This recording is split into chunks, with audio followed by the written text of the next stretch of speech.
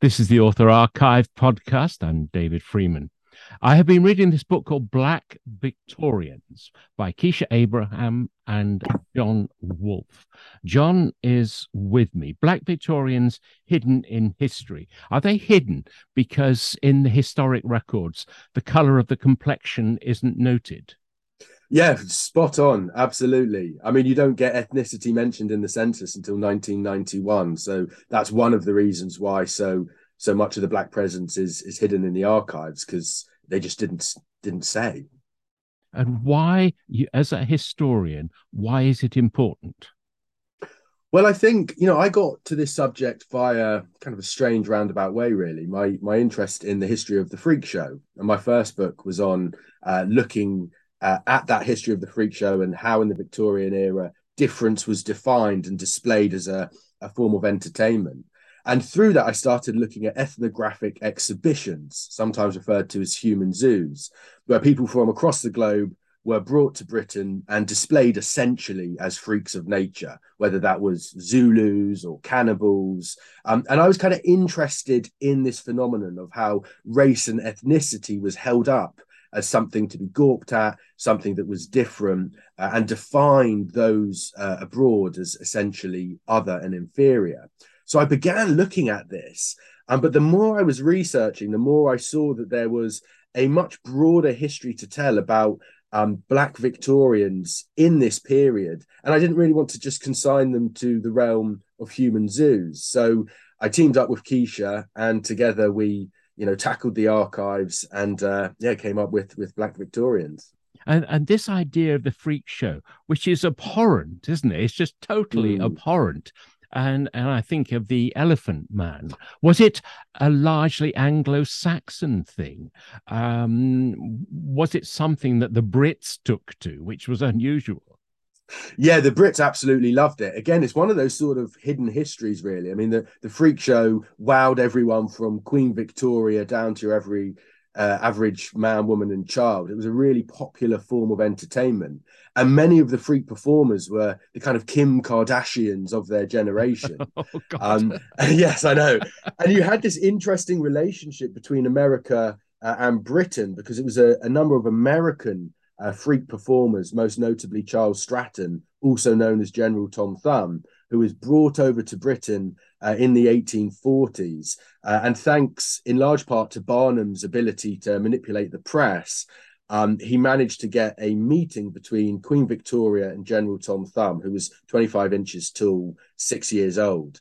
And Queen Victoria was so wowed by this person of short stature, and he was such a great performer and was so funny, that she saw him on three separate occasions.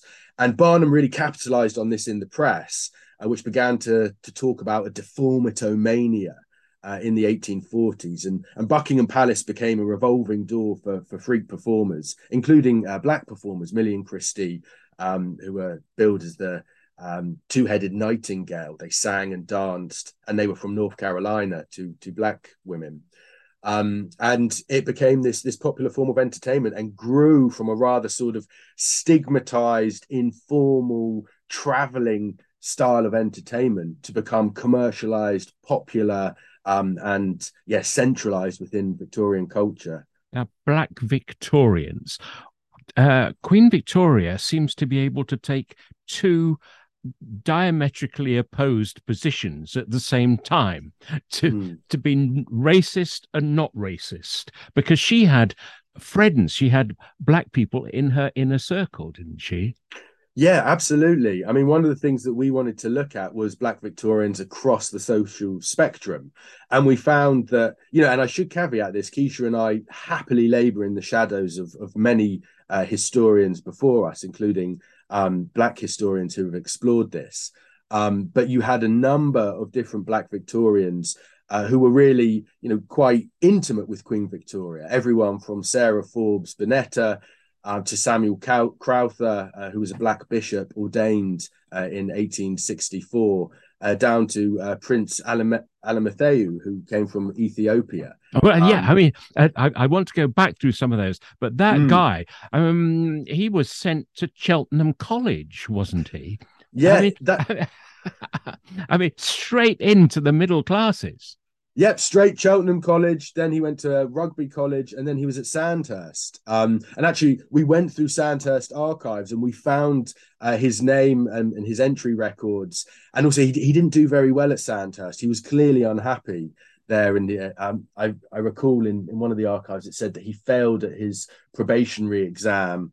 He wasn't showing up regularly. He clearly was going through some personal difficulties, and tragically, he died very young and was buried in Windsor. But yeah, straight into the kind of upper echelons of Britain's educational establishments. The three figures, the three named figures in that last sentence, you started with a woman whose photograph appears in your book because the Black Victorians, the Victorian time, coincides with the invention of photography. Now, who was she? Yeah, so Sarah Forbes Bonetta, she came from present-day Benin. And not much of her early life is known, but it would appear that her family were killed, or she was taken by King Gyoza, who was the king of Dahomey. And she was brought to his palace. And in 1850, Frederick Forbes, a naval captain for the West African Squadron, comes to Dahomey to try and talk them out of being involved in the slave trade. The kingdom of Dahomey was quite a sort of a leader in the slave trade. And what happens in that interaction is that the king of Dahomey, King Gyoza, actually gives Frederick Forbes a gift in the form of Sarah Forbes Bonetta, gives her to Forbes to take back to Queen Victoria. So she's essentially a gift, and she goes back to Britain and is presented to Her Majesty in 1850, on the same day actually as the Prince of Wales's birthday. And Queen Victoria and others determined that Sarah Forbes Bonetta should be trained as a missionary. So she's sent back to West Africa. She studies in Sierra Leone. Within about 4 years, she's brought again back to Britain, where she lives with a missionary family. As it was stipulated in the Victorian ideals of what a woman should do, it was determined that she should marry. And in 1862, she marries James Davies, also of Yoruba descent, and they marry in Brighton, and ultimately she settles back in West Africa. But she was kind of an example of someone who entered the upper echelon. She had an intimate and close relationship with Queen Victoria. They wrote letters to each other. Queen Victoria gave her gifts, jewels, invited her around to Buckingham Palace. But she was very much living a life dictated by the Queen and by others. And she was sort of, in a way, seen as a kind of an experiment that she could improve. If she could be improved, other Africans, and by the way, all in quotation marks, could also potentially be improved as well. And she goes on to have 3 children, one of whom, Victoria Davies, becomes the goddaughter to Queen Victoria. And she actually studies at Cheltenham Ladies' College. And she too has a daughter who becomes the goddaughter to Queen Victoria's youngest daughter, Princess Beatrice. So you had this sort of familial connection between the Bonetta family and the royals. There's so much to ask you about, John. Yeah, you're mentioning Black Victorians as in African. Is that your... I mean, what I've got in mind is when Queen Victoria died, there was a guy of Indian descent who was living. And when the Queen dies, I think he was told to push off. So are you as interested in people of Indian descent as you are of African descent? Well, it was one of those things. We had to sort of focus on something, and there are so many different groups who have very rich histories that we could have focused on. But in the end, Keshia and I decided that we'd focus on those of African descent or origin. So we do look at the Munshi, as he was referred to, or Abdul Karim, who was close to Queen Victoria, and as you say, was asked to push off when she died. But our primary focus was on those of African descent in the book. Now, you mentioned missionaries. How much of the attitude is tied up with the colonial desire to take over and color the world map pink, but how much of it was missionary led, religion led, bringing the enlightenment of Christianity to the dark continent? That was a key driving force. With the scramble for Africa starting in the 1870s, missionaries were kind of a vehicle, a more sort of civilized vehicle, if you like, for naked colonialism. But it is quite complex. I mean, you have within the missionary endeavor, there was this idea that, yes, African cultures were often denigrated and seen as less than. But within that, there was this belief that the African race could be improved, again, in quotation marks. And so there was this sort of paradoxical discourse, if you like, that on the one hand, those of African descent and those living in Africa were denigrated. Yet on the other hand, there was this optimism and belief that they could sort of be enlightened and come to Christ. And you had a number of Black missionaries from America, from Africa, from the Caribbean, who were involved in this missionary enterprise. So it wasn't just about sort of white people spreading the gospel.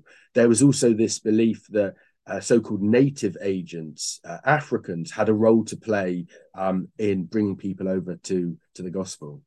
One of the most disturbing parts of your book is how science, which was burgeoning in Victorian times, was used by some to justify white superiority. Yeah, I mean, you have, with the scramble for Africa, there was a sort of theoretical framework to this, the survival of the fittest. And Herbert Spencer, a kind of sociologist, if you like, who was taking Darwin's theory of natural selection and applying that to the human realm. And within this was the idea of white superiority. And, science at this time there were different views. You had on the one hand, monogenism, which believed essentially that we were all created in a single act of divine creation. We were all part of the family of man. And that found kind of institutional acceptance in the ethnographic society, which was set up in 1843. But then there was this opposing theory of polygenism, which found institutional acceptance in the Anthropological Society in London, which was established in 1863. And that theory maintained that Black people and white people were separate species, that there were innate biological differences between Black people and white people, and that white people were superior. So you had a broader kind of scientific debate at the time. But even within monogenism was this idea of racial hierarchies as well. So yeah, unfortunately, not everyone was musing on these scientific debates, but you certainly had that level of racism. But did I read it right that actually one of the people that taught a young Darwin was Black? Yes, John Edmonston. Now, I mean, that's I did not know, and I've done lots of talks and lots of readings about Darwin, and I know a very senior academic who knows everything about Darwin, but it has never been mentioned. So tell me the story. Yeah, so John Edmonston, we don't know much about his background other than he was born enslaved in South America, and he comes over to Scotland in about 1817. Initially in Glasgow, and then he settles in Edinburgh. And while in Edinburgh, he starts working as a servant to a professor at the university. But on the side, a sort of side hustle, he starts to give private tutorials to students. Now, while he was enslaved, he learned some of the latest techniques of taxidermy and preserving natural specimens. And this was the skills that he was passing on to students. And it was in 1826 that this starry-eyed medical student, who wasn't particularly enjoying medicine at the Edinburgh University, employs John Edmonston to teach him the latest techniques in preservation and taxidermy. And it's for about 2 months, once a day, totaling 40 hours at a cost of a guinea an hour. John Edmonston imparts this knowledge to this young medical student. And this young medical student is Charles Darwin.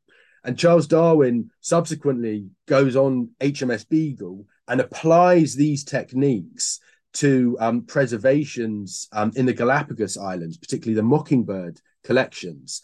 And it's those mockingbird collections that form the raw material that informs his theory of natural selection. And so you have this direct relationship between John Edmonston, a formerly enslaved man who taught Darwin these important skills that he used to form his revolutionary theory. That's almost a film. I mean, if one goes into hospital now, the chances are that one of your carers will be someone with an African heritage.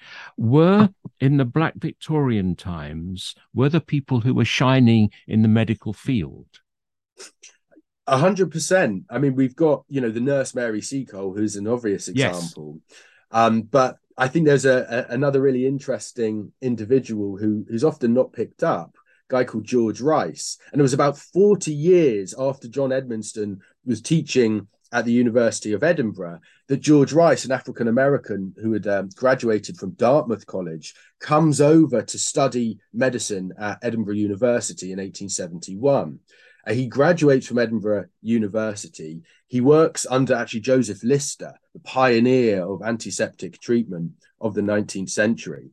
And he goes on to work as a medical director in a number of institutions. And he marries, he earns a good salary of about £450 a year. He has a purpose-built house at an institution which looked after rescued children from the workhouse. And he works there as a medical director. And it was really interesting in researching his life, because I went to the Sutton archives to look at his personal papers of George Rice. And I was going through his letters and bills of sales for various goods. And I found a series of photographs that were taken outside of this medical institution where he worked as the medical director. And you could see in one of these photos, there's George Rice, a black man amongst a sea of white faces of the medical staff. And then at the back was a black nurse. And I did a double take, and I asked the archivist, I was like, do we know who this black nurse is? Is it connected to George Rice? Is it one of his daughters? Is it family connection? Still have not been able to find who that black nurse was. But I remember having detailed conversations with Keshia about this photograph, and we were like, yeah, we've got to double down our research efforts, because here is a prime example of a Black Victorian presence that you don't always see, and yet in photographic archives, if you really dig, it's there. At the time we're talking about, would the word racist mean anything? No. I mean, race, even the term race, was a vague term, to quote someone of the 19th century. There wasn't a clear understanding of what we would understand racism to be at that time. There was certainly a sense that you could insult someone through the words that you used. And there was certainly a prevalence of racism and looking down on people. But this idea of racism that we understand it wasn't necessarily pronounced in the 19th century as we understand it. There's a horrific little picture you paint at the very beginning of your book, where there is a black woman who is presented naked just for titillation and curiosity. Tell me about her, because that does seem to be profoundly racist thing to do.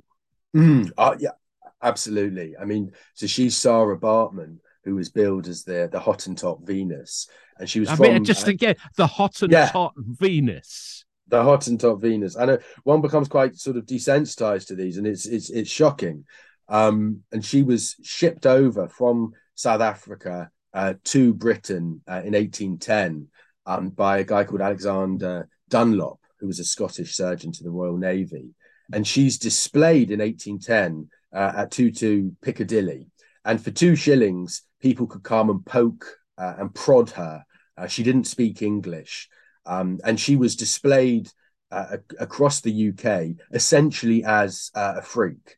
And this goes back to those kind of ethnographic exhibition. So people were intrigued by her because she had large hips, large buttocks, and because of the color of her skin. And what we really tried to do in our book, and we sort of highlight Sarah Baartman's life, is to show that, you know, on the surface you might think, here is this poor victim who's being displayed and exploited, all of which is true. But Sarah Baartman also had agency. She was a performer. She was a mother. She became a celebrity of her generation. She was a publisher as well.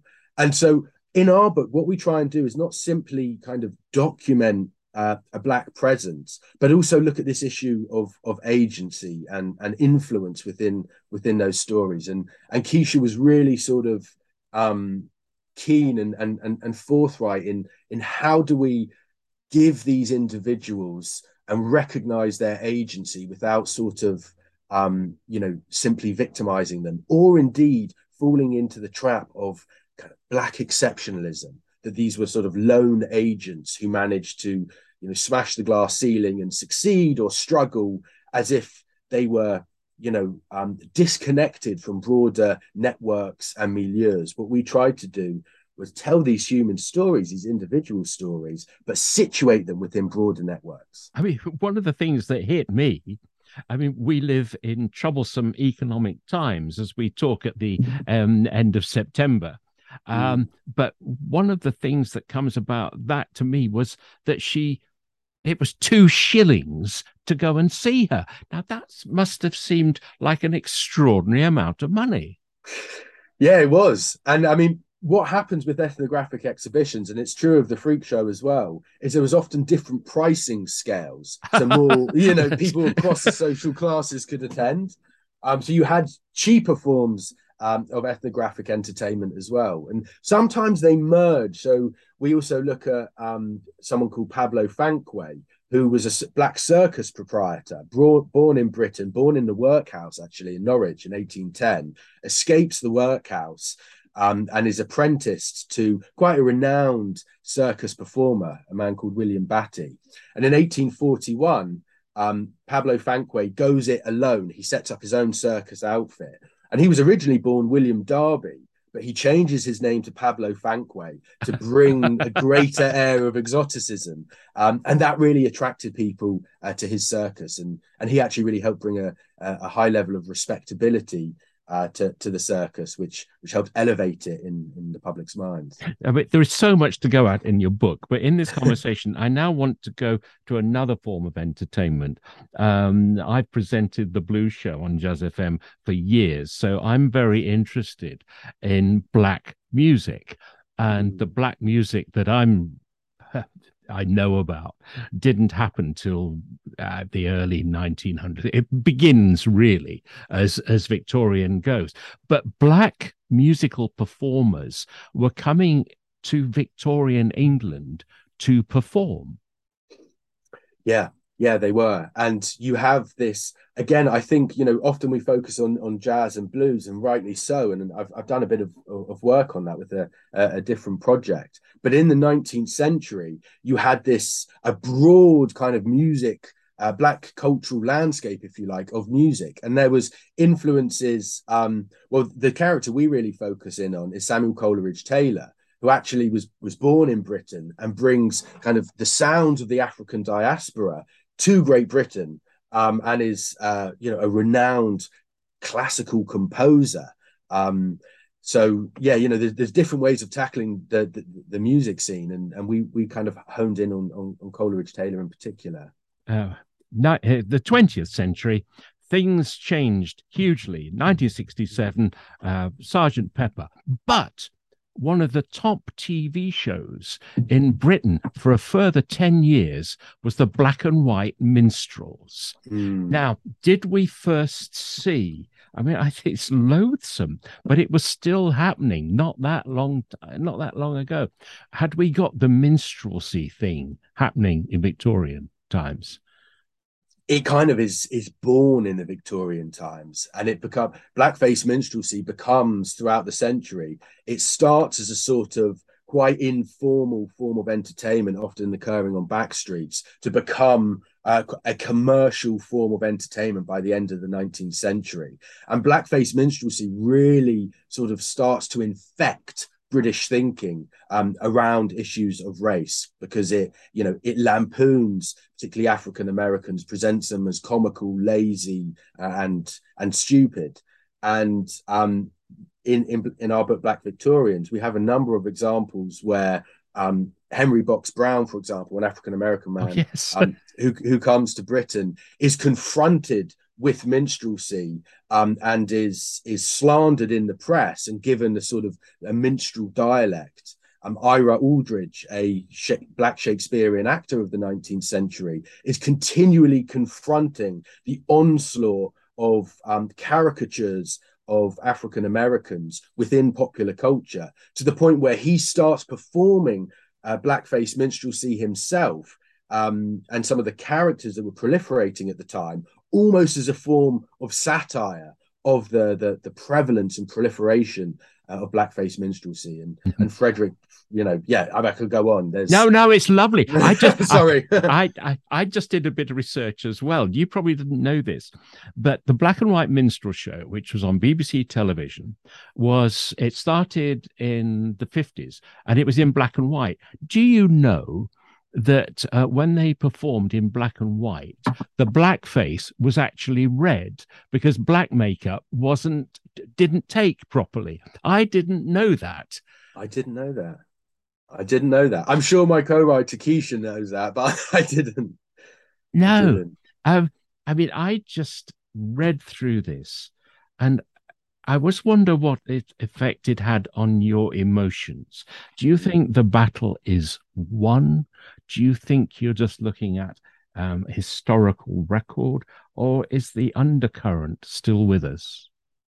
I think the undercurrent is still there, and our book Black Victorians is a tiny, small contribution to a much broader global movement, whether that's through Black Lives Matter, but also within the realm of history. And Black historians have been writing about the Black British presence since the 19th century. So ours is a very sort of humble contribution to a much broader historical movement that I think has been marginalized for too long. And one of the things that Keshia and I were really keen to emphasize was that Black history and British history aren't two separate, discrete domains. They are intimately interconnected.